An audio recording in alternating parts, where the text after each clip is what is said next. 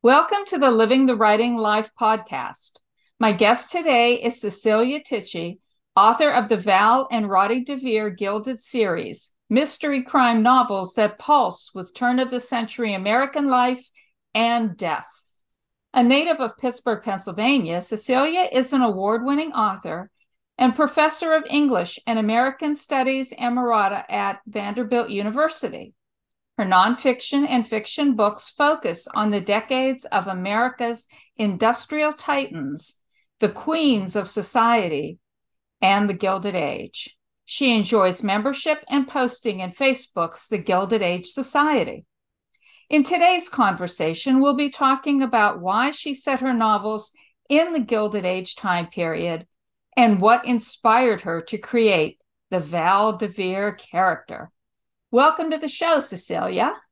Thank you, Nancy. Delighted to be here and to talk about the Gilded Age then and now, Oh, because, well, as you doubtless know, we are regularly told that we are in a second Gilded Age. And so my books kind of echo back and forth from the late 1800s until these early 21st century years. So many similarities. Technological revolution, then mechanical, now digital. The Google and Facebook and Twitter of now were the steel and oil and the railroads and the electricity of then. So society jolted, awakened, scared, tumultuous times then and now.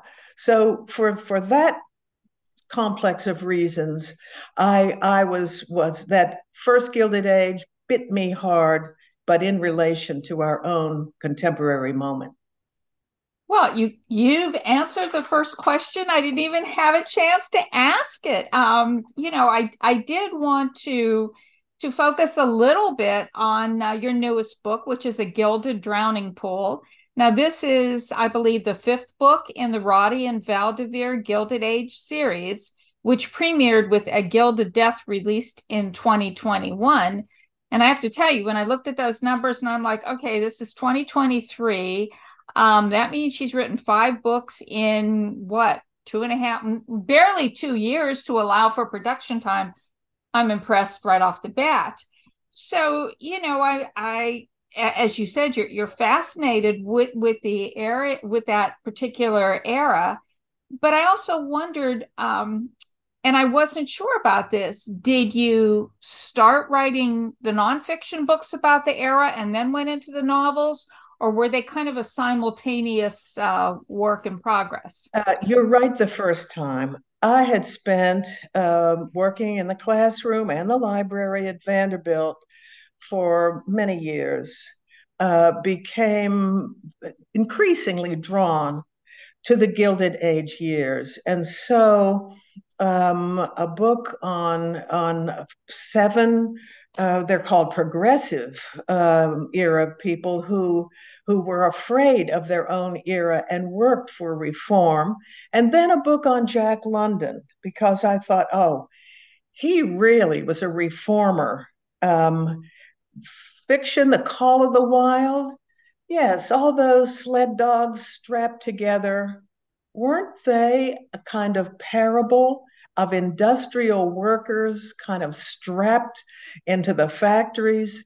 Wasn't he trying to show his readers at bestseller what had gone wrong with the period he was living in? So he turned to fiction, and I then, after a lot of work in nonfiction in that era and research, so that it gets in your bones.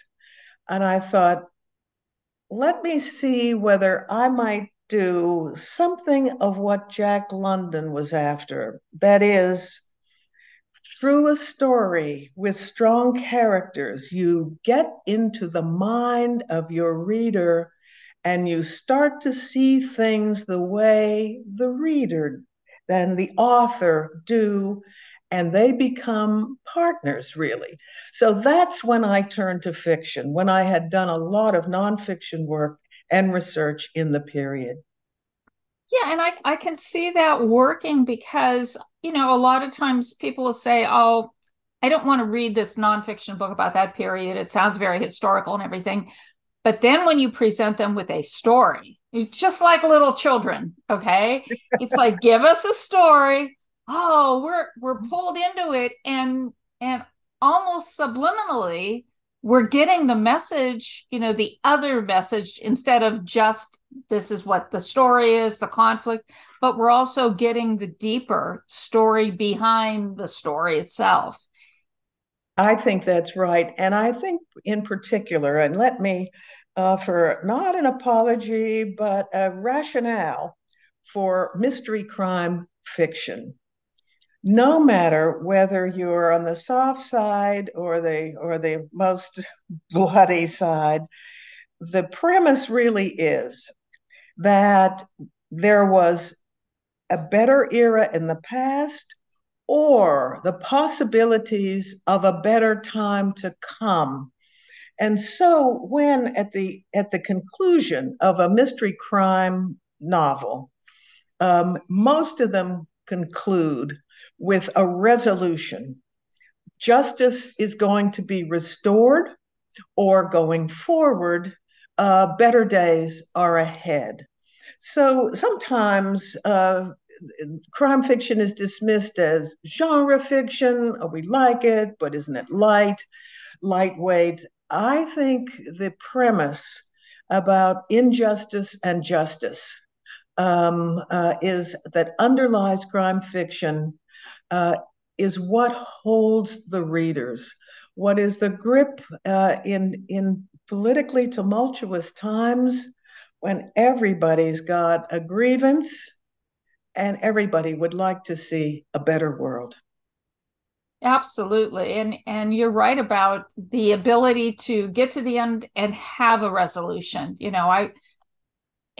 I'm not a fan of the super bloody stuff. It's like, okay, I'm a big coward when it comes to that, but the lighter stuff or things where they don't go deeply into the blood and gore end of it, but you do see how it gets resolved, and you see the interplay, and a lot of times too, the the good guys have a little bit of a conflict even themselves with whatever's going on, and that is so realistic. It's realistic to what's going on now. I mean, we do want to feel that the bad guys are going to get caught, the good guys are going to triumph, and the world will be a better place. I mean, that is what we want. And I'm so gratified to hear you say exactly what you just said, because the conflict that characters might have between and among themselves and within an individual psyche, that is kind of the engine of a story. These are not morality plays where you have sort of the good angel and the bad angel, and they just come on stage, and each one with horns, one with wings, and do their number. We're far beyond that. So maybe it's after Sigmund Freud, we all understand there is a subconscious. There are motives that sort of swirl deep within, but the novels need to bring them out. Not so much that the story's momentum is halted or detoured. That's the task that I have, or any mystery crime writer has. You've got to keep the engine of the story running, and at the same time show the characters in full dimensions. Nancy, if I may say, not to hog our time here, but one point. Some mystery novels, crime novels, and you know this, work like a clockworks. They're mechanical inventions. 10 minutes after you finish the book, you remember what a clever plot, but you don't remember who those characters were, their names, who they were. Those of us who attempt to write fuller, fully developed characters have a whole different set of obligations, challenges, and opportunities. We want fully developed characters, and we look for readers who match up with our own goals, our own aspirations as we draw our characters. Well, and that takes me right into the character of Val DeVere. It seems like in the novels that she and her husband Roddy, they're partners in marriage, they're partners in their crime-solving activities. And I have to tell you, it reminds me a little bit of the Thin Man movies, which I'm a huge fan of. Every time they come on, I watch it.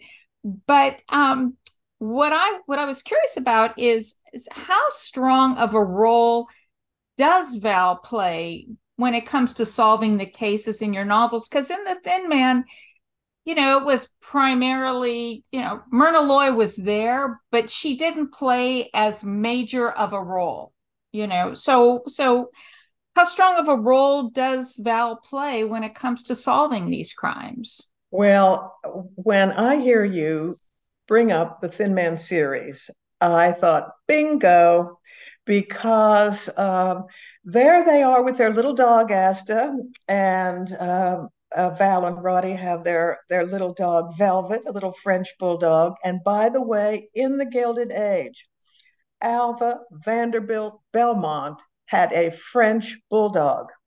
And so, just to say, but it's the Thin Man series that caught my attention, and I thought, suppose the weight of the characters, not in bodily weight, not on the scale, but the the principal character were the woman.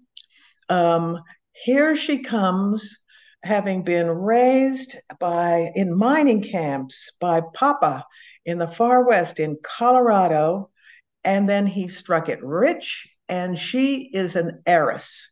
She has money, and having grown up sleeping under bare rugs and itchy wool union suits in those sub-zero winters, with chuck wagons sometimes, with a cold cabin in the winter sometimes, and then with all this wealth, she's assigned tutors, and she's to become a quote unquote lady. So when Roddy comes from a nearly bankrupt old moneyed family, because Papa hopes investing in the silver mines will restore the family's wealth. And when Roddy, a law student who has a hobby of mixing some new drinks, cocktails, and he sees Valentine Mackle in the Silver Dollar Saloon and says, "Want to see a trick?" And the drink that he produces for her is called the Blue Blazer. It is a real drink. It involves pouring hot water in one mug and Scotch whiskey with a little sugar, a little lemon juice in the other, back and forth. So lighted, it's a blazing blue arc. Roddy shows off. The two are fated for life together, but it will be a life together principally on the East Coast because Papa dies. The Virginia City silver boom finally is played out. Valentine, she was born on Valentine's Day. She is rich. She is independent, but she has also got herself in this lady empire in Gilded Age, New York, and Newport. And so let me, if I may, Nancy, go on a bit. Val is not simply concocted out of nowhere. In my research into the Gilded Age and into the West, I see two characters. One is John Mackey, an Irish immigrant. He fled the potato famine. He worked in the Brooklyn shipyards, learned how to timber ships, made his way west. He became a very rich, arguably as rich as anybody in America from his silver strike. Smart. He is Val's papa. Now, who is Val? I got Val from Evelyn Walsh, who grew up in exactly those Rocky Mountains until her papa, he struck gold. She became Evelyn Walsh McLean and lived on the East Coast and married McLean, a newspaper baron's heir. Now she in adult life had tragedy, but let me point out one trigger for my character. Evelyn said, "I sleep on satin sheets now, but I never forget the wool union suits in the sub-zero winters in the West." So she had both lives together. And that becomes for me the opportunity for Val, for Valentine, living in both worlds. There it is. Those two. John Mackey, for whom the School of Mines is named at the University of Nevada, Reno, with a bronze statue of him. He is her papa, Val's, and she is modeled on Evelyn Welch McCain. So nonfiction gets its opportunity for fiction. Oh, that is just absolutely fascinating. Especially, because I think readers are always interested in knowing where the characters come from. So, it's really interesting how you were able to find real life role models, so to speak, that then became the characters with, I'm sure, very many changes, but still the essence of them and the essence of their background.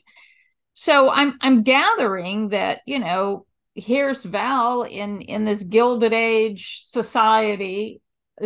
She must have been very different from most of the women there who I would think would be, very, I don't know. What would be the term for the women in those days? Certainly not independent, I wouldn't think. But many of them did have inherited wealth, and then of course wealth from their marriages. But there and they were to contribute to charities, most likely charities far away elsewhere in the world. So they never actually saw those who were the recipients of their donations. The hobbies were those that Val in the books she tried out. Um, Flower painting, collecting porcelains, perhaps. Val tries bookbinding, and it's something of a chore. Um, but what she finds when she and Roddy begin to investigate the possibility that a poisoner is afoot in society and that their good friend is threatened. Then they become, and Val becomes, the term amateur sleuth. Now, in mystery fiction, the amateur sleuth has a certain set of challenges for a writer. If you are a licensed private eye or a cop, even a lady detective, you have literally license to practice the trade. So your presence at a scene of murder or bludgeoning or visit to a jail is just assumed to be part of the job. The amateur sleuth needs a reason. And so in the first book, A Gilded Death, it's the protection of a friend who is threatened with possibly poisoning, possibly a carriage accident that would be prove fatal, And then after Val and her husband Roddy, and remember, he is an attorney, and as a sideline, because he got so interested in mixing cocktails, and regrettably, his parents fear that he got addicted to that alcohol. No, no, no, no, no. He's just interested in the aesthetics and the compounds. It's almost chemistry for him. But he is much in demand by resorts and steamship lines and railroads and so on to provide signature cocktails.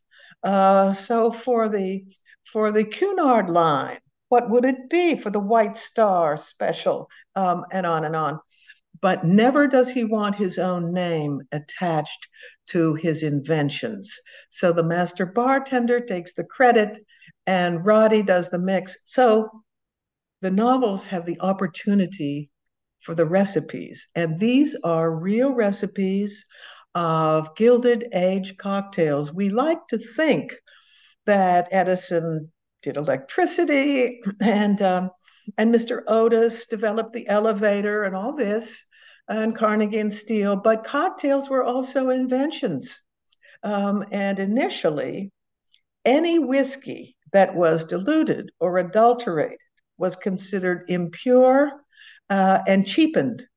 So it became an invention, that first ice and then fruit juices and then the little gum syrups and mints and oh, what have we here? So we had bartenders in diamond cufflinks and diamond studs performing at the bar. So Roddy, in his own quiet way, is mixing cocktails on request for these hotels and resorts. But he and Val are also finding personal relations to crimes that are committed. A friend of the family whose grandson is suspected of murdering young women in Central Park, or a former classmate of Roddy's whose late wife fell down the stairs. Was she pushed or was it an accident? Could Roddy and his wife Val help him out? Could they go to Chicago? So, Nancy, the novels let Val and Roddy voyage to other places in the Gilded Age. They go to Gilded Age Chicago. They go to Palm Beach in the wintertime to try to find out who might have killed a hotel king and coal king who died in an opera box. The Gilded Age we associate with New York and with Newport, but cities and towns all over the United States were having their own version. Fort Wayne, Indiana, and of course, Chicago, and those hotels in Florida. It wasn't just Mar-a-Lago that came later. It was Palm Beach. It was over on the West Coast. It was St. Augustine. So there's a lot of geography that any Gilded Age novelist has the opportunity to venture into. Oh, that's fascinating. And I'm glad you mentioned St. Augustine. I had gone there once back in 2016 and just fell in love with it.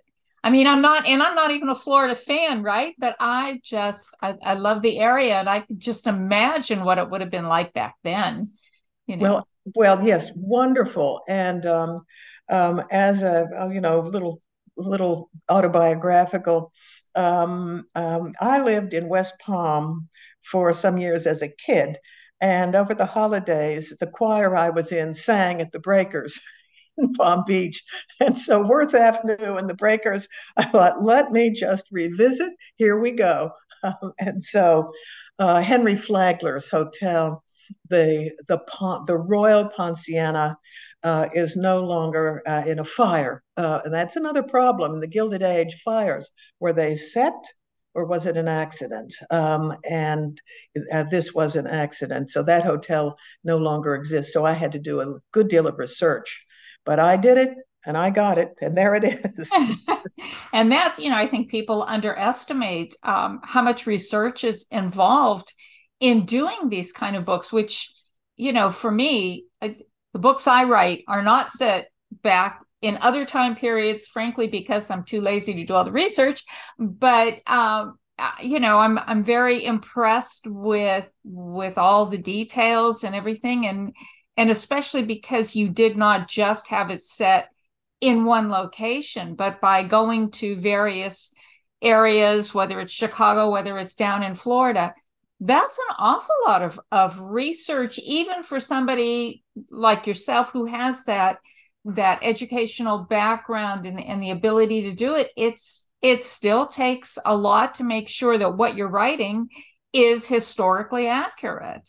That's so important. And, anybody writing historical fiction stands to be called out on any error. And seeing errors can sometimes invalidate the whole book for a reader. There's another challenge here, which is just hinted at it. It's the selectivity. How many details do you include before you overwhelm a scene, a character, or even what that character is wearing with so much detail that 2 or 3 paragraphs in, it's just too much. A reader just can close the book and go elsewhere. And those details have to be meaningful, not necessarily clues, but guidelines to the era. And so this wealth of material that somebody who does the research has on tap requires a certain selectivity. And I've said to somebody, my days are type, type, type, and delete because any particular uh, sort of accent about the era were those too many diamonds. What about a piece of jewelry that would need to be explained? For example, Mrs. Astor wore something called, and other ladies did as well, a stomacher. So already you have the word stomach, which is an unpleasant word for a bejeweled, elegant, gowned lady. And it was indeed a sort of belt of diamonds right along the midriff. And for the opera, nothing too much. Diamonds at the ears, diamonds at the neck, and that stomacher. And I think, do I want to use that word? Do I want a reader to be stopped, thinking of Alka-Seltzer in the middle of a paragraph? And the answer, and then I would have to explain it. And that would take 2 or 3 lines. We remember as readers, and we all do this, we're reading along, reading along. If the story is progressing, any word that stops us might need to be explained, would break the train of thought, would interrupt the story, maybe not. And belt of diamonds doesn't have the same zing to it. No glitter there. And so leave that one out. So just to say, and you as a contemporary, you research is a daily existence, life now, and same thing for you. What do I include? What do I exclude? And why? Yeah, Mm-hmm. there it Exactly. is. Yeah, I know what you mean. I like to refer to those as speed bumps. When you're reading along and then you hit something and it actually breaks your involvement as a reader, it breaks your involvement in the story. I And love that. Speed bumps. yeah, it's just, and a lot of times when I'm working with beta readers reading either my short stories or the novels I'm working on, I'm always saying, tell me where the speed bumps are. Where did I interrupt your reading process? Where did I throw you off track? Because it may have seemed perfectly reasonable to me to have that in there, but when the reader reads it, the last thing you want to do is just distract them from what the story is. Exactly. I've noticed very recently they're starting to be called speed cushions. Have you noticed that out in traffic? Cushions, really? Yeah, I Tell don't me think another so. one. No, tell me another one. Yeah, yeah. Unless they're really, really low, they're not cushions. Mm. So I am curious, is there a part of you in Val Devere? Well, there has to be. And so let me say, Val, she comes east from the west. She has a lot of money. Um, and Roddy is her passport into a society that does not ever fully accept her. And so, what part of oneself? Many years in the academy, which was very good to me, very good to me.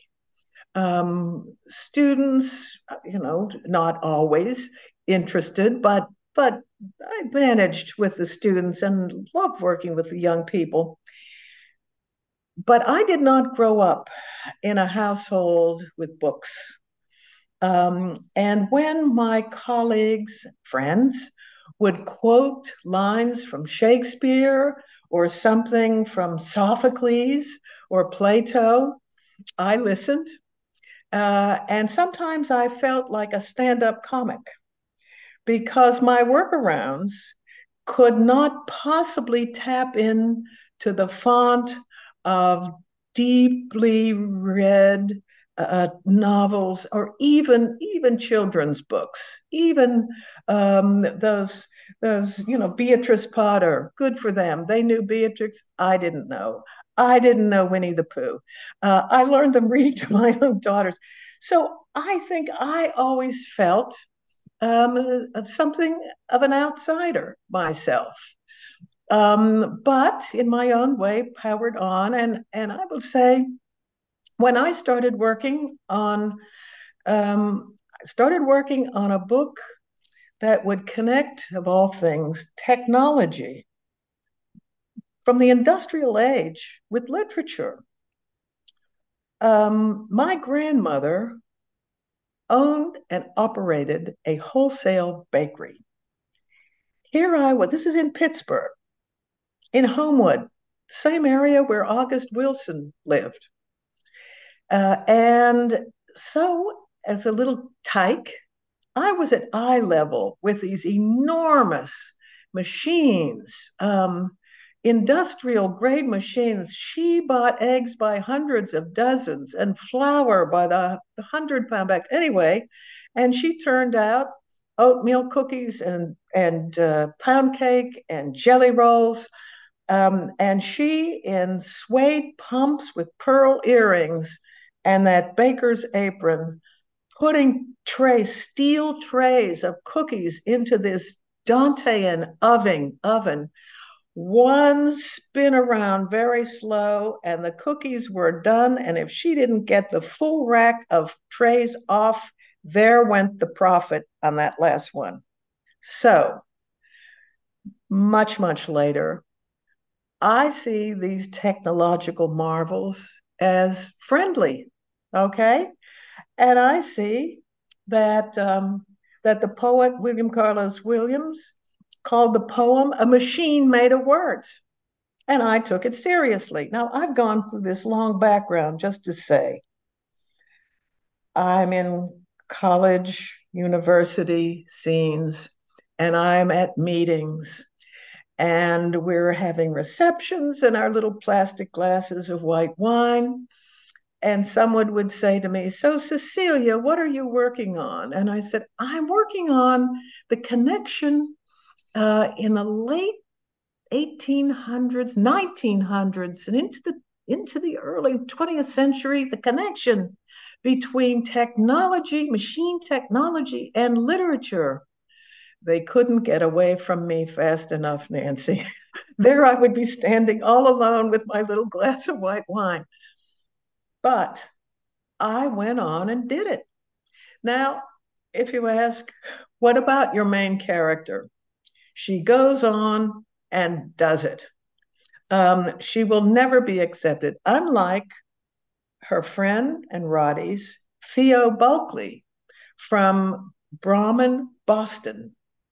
He is an adoptee to society in the Gilded Age in New York, but he is a beloved adopted son.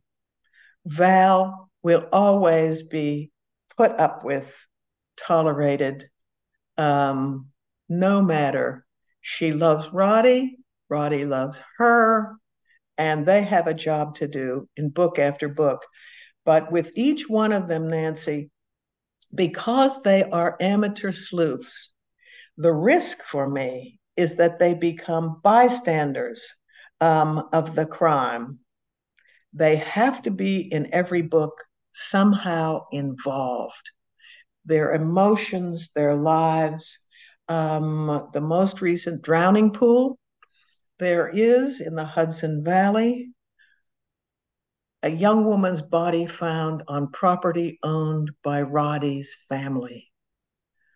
Who is it? And how is the DeVere family possibly involved in someone's death on their property? And they have to get involved.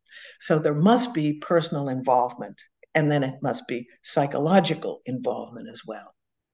And I think that makes it for a better story, a deeper story, because like you said, they're not kind of bystanders. We're just going to swoop in and fix it, but there's also they have a stake in what's happening, not just academically, oh, this is fascinating, but a personal stake in what's going on.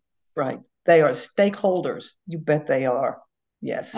That is, I think, and I'm glad you mentioned that story about your grandmother, because I'm thinking to myself, I mean, women back then, I mean, for her to be in charge, so she owned her own bakery.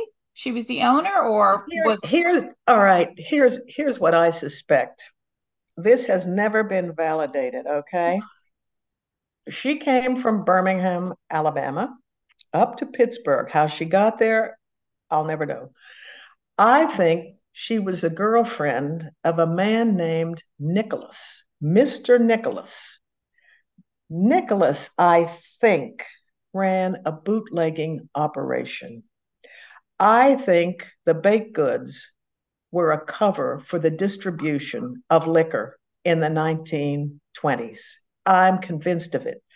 My grandmother's closet had all these aging furs. There were sealskins, there were minks, I would go in as a little kid and sort of bury my face in all the furs. Mr. Nicholas was gone, and it was the Nicholas Baking Company. Um, the oven was hers, the machinery was hers. The property was owned by a Mrs. Somebody who appeared in her Packard automobile for the rent. But my grandmother, Cecelia Halbert, ran the show, owned the machinery, and always referred to Mr. Nicholas in a kind of adulation. But he was gone, and she, in her suede pumps, and also as the business. Now, after the war, this was World War II. After the war, it became the corporate bakeries taking over. She had the distribution to the nightclubs all over Pittsburgh, Jackie Heller's Carousel, the Nixon. I was a little girl. I was taken there. The distribution of Bachman pretzels and Wise potato chips and the snack foods. And she ran this. And after the war, my father and his trucks, and there were fleets of trucks. Um, I remember going to Jackie Heller's Carousel. Victor Borge was the performer. I was invited onto the stage. My mother was horrified because the buckles of my Mary Janes were undone because my feet hurt. But at the carousel in our dinners, I was served a lobster and taught to eat a lobster with that tiny little fork and dipping it in the butter. So my memories of Pittsburgh nightclubs go back pretty far. So I have, once I got into the Gilded Age, a wide range of opportunity. I think you're hearing this. Bear in mind, I don't know for sure, but I think also my grandmother had a good many jewels. And as the business began to take, to sink, the jewels were sold to keep that business going, and then it had to go. So, Wow. mm, Wow. Family stories, but it's always so fascinating, especially when you hear about women, because my both on both sides of my family, my father's parents and my mother's parents, they were immigrants. So my mm, parents were firstborn here in the US. But it's I've always been intrigued by the women who really, in one way or the other, took on power, even if they were, they came here and didn't speak a word of English. It's the idea of women having so much power, you yes, know, women yes, having the power during World War II. They went into the factories because the men were overseas. Men came, war's over, men came back in the kitchen, lady. yeah. And I'm thinking, when I think about how you created this character Val with her strengths and her refusal to just become a typical Gilded Age, woman, wife. Mhm. I'm very intrigued by that, and I'm wondering too if there is something in these novels that, as women are reading them, they can take away and kind of apply to our own situation, because you and I are of an age where we knew, we grew up when we didn't have rights, then we got rights, and then all of a sudden we're taking huge leaps backwards. And I'm wondering, is there something that you are hoping or had intended for people to really catch from your novels, that yes, she may have been, really quite different from the typical woman of that age, but nowadays it's almost it's a struggle again for us to be not one of those good little white pearl housewives. It is again. It is. I mean, it's in some ways it's unbelievable. What, this again? Um, I think what you're implying is exactly what I hope will be a takeaway from these novels that all have gilded in the title. In each one, I try, in addition to my protagonist, main character Val, to bring in a historical woman who was of great consequence. And I thought today I would just mention two.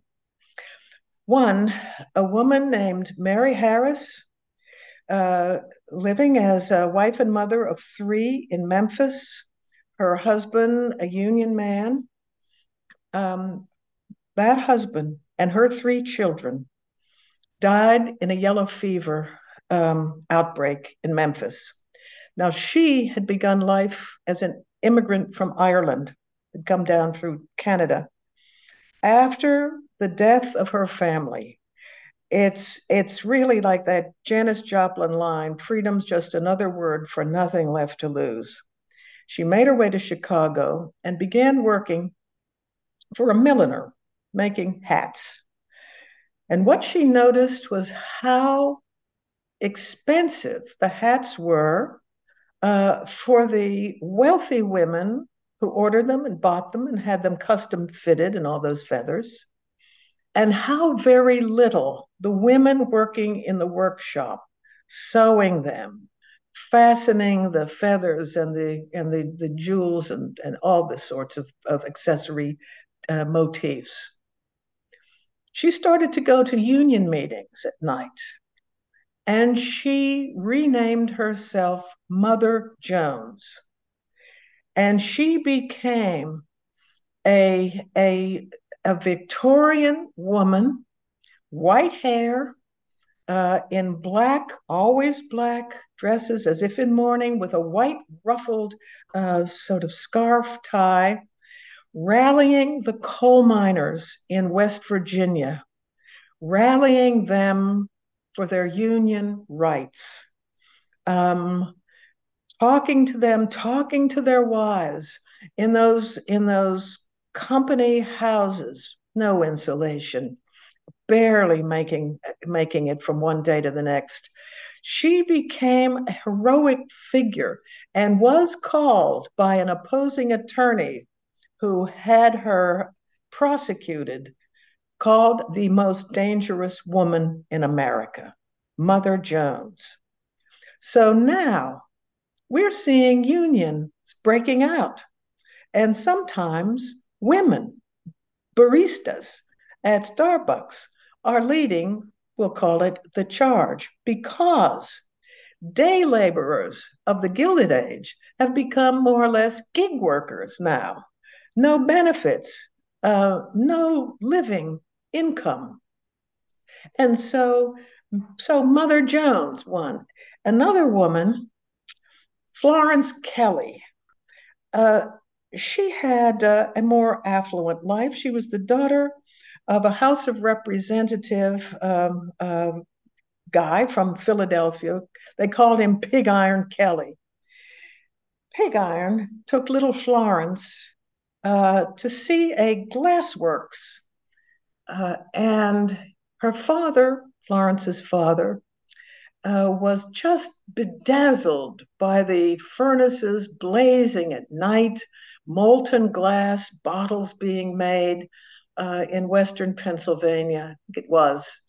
What Florence saw were these little boys at midnight toiling with buckets of water, walking not not with boots, but barely shod over molten glass, going from the furnace areas into the freezing winter nights with pneumonia at their doorstep. Florence vowed that in her adult life, she would try to work for the benefit of children. No more child labor. Get them into school. What kind of adult life would they have if they didn't succumb to pneumonia or influenza?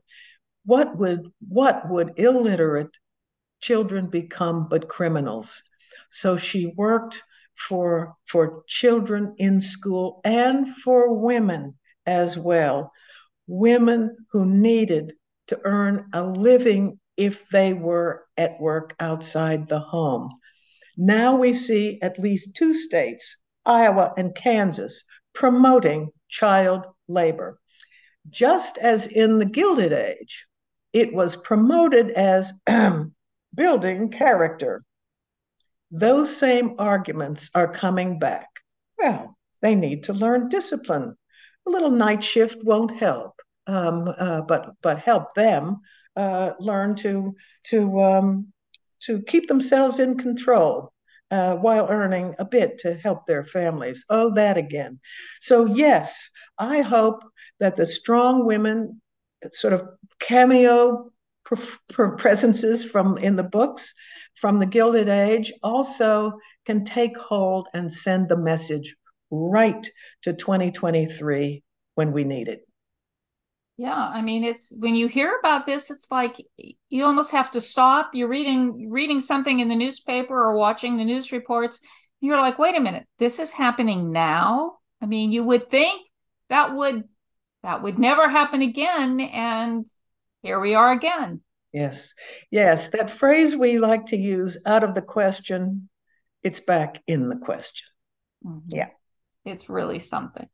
Now, I'm always curious why people get into writing whatever it is they write, and my question for you is, why did you decide to write novels? For one thing, historical or not historical, but was that always an interest for you to write fiction, to write novels, and then to go into historical fiction? And is it just okay? This was a good time for you to do it, or was it just just like, oh, I think I'll do this now? Well, it's a long time interest that I kept at bay, while learning that there is narrative skill also in nonfiction. And so feeling that I had done what I could in nonfiction, and I will admit that I had begun work on a man named Griffith Jenkins Griffith, for whom Griffith Park is named in L.A. And La La Land was filmed there, and many movies have been filmed there. In fact, they've got an office just for that. If you want to shoot something, you go in that trailer and talk to them. Um, but I started to think, this will be some years. There'll be a lot of footnotes, a big bibliography. Will anybody care? Um, uh, would anybody want to publish this? I don't know. It was just about at that moment that literary agent Deirdre Mullane said, let's have a phone conversation. She said, Julian Fellows has a Gilded Age project under contract. It's going to pop one of these days. Here's what I'm thinking.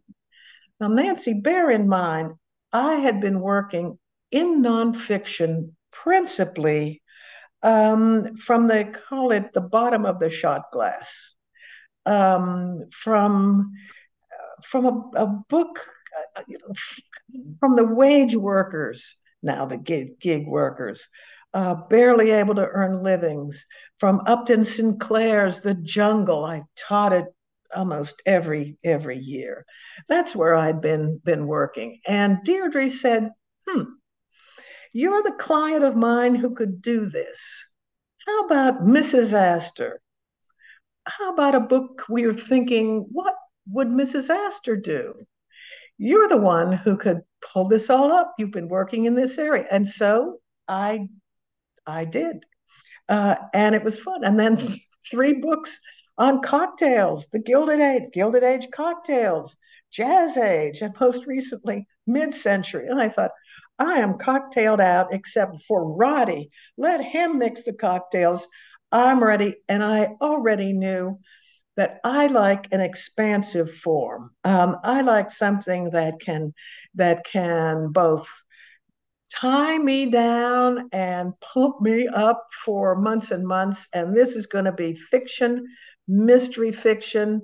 And Evelyn McLean, who grew up, Evelyn Walsh McLean, in those Rocky Mountain mining camps, and John Mackey, God bless that Irish immigrant who at last struck it rich and worked and worked till the very end. They're my people.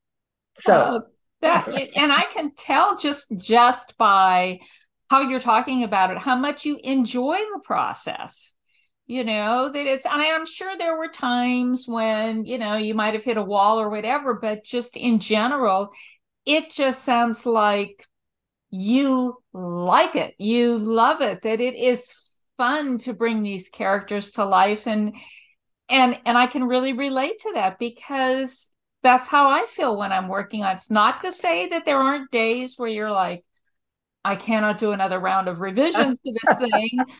That's just the labor part of it, but the creative part of it is the most fun, is feeling like even though you made the characters, after a certain point, they become their own people.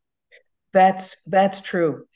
That's true. And I won't say that each book after the last becomes easier. That's not the word to use. But the knowledge of who you're writing about is already there.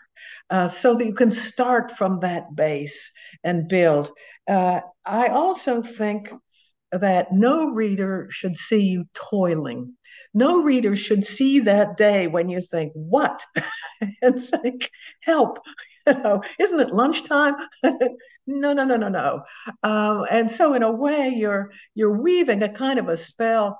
I have at different times likened the I'll call it I hate the word product, but let me use it for a minute. Uh, to synchronized swimming. Above the water line, it just looks effortless. Below the water line, pumping like crazy. And so some of that, but no reader should be subjected to what goes on below that water line. No, no, no, no, no. Right. I You, mean, yeah, we want to, and we want them to be entertained. We don't want them to see us sweating, you know. right, right. Yes, right, right. You got it. So I always like to, and this has been such a fun interview, I have to tell you, but I always like to close my interview with my last question, which is, how do you define success as a writer? What makes you feel successful as a writer? I think connecting with a reader is everything. Um, it's a little story. Just as Drowning Pool, a gilded drowning pool, was in just pre-production, and uh, those books that go out to some possible reviewers early go out, and one reviewer.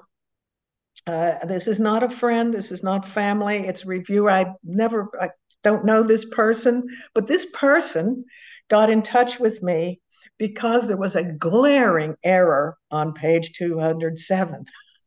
Right.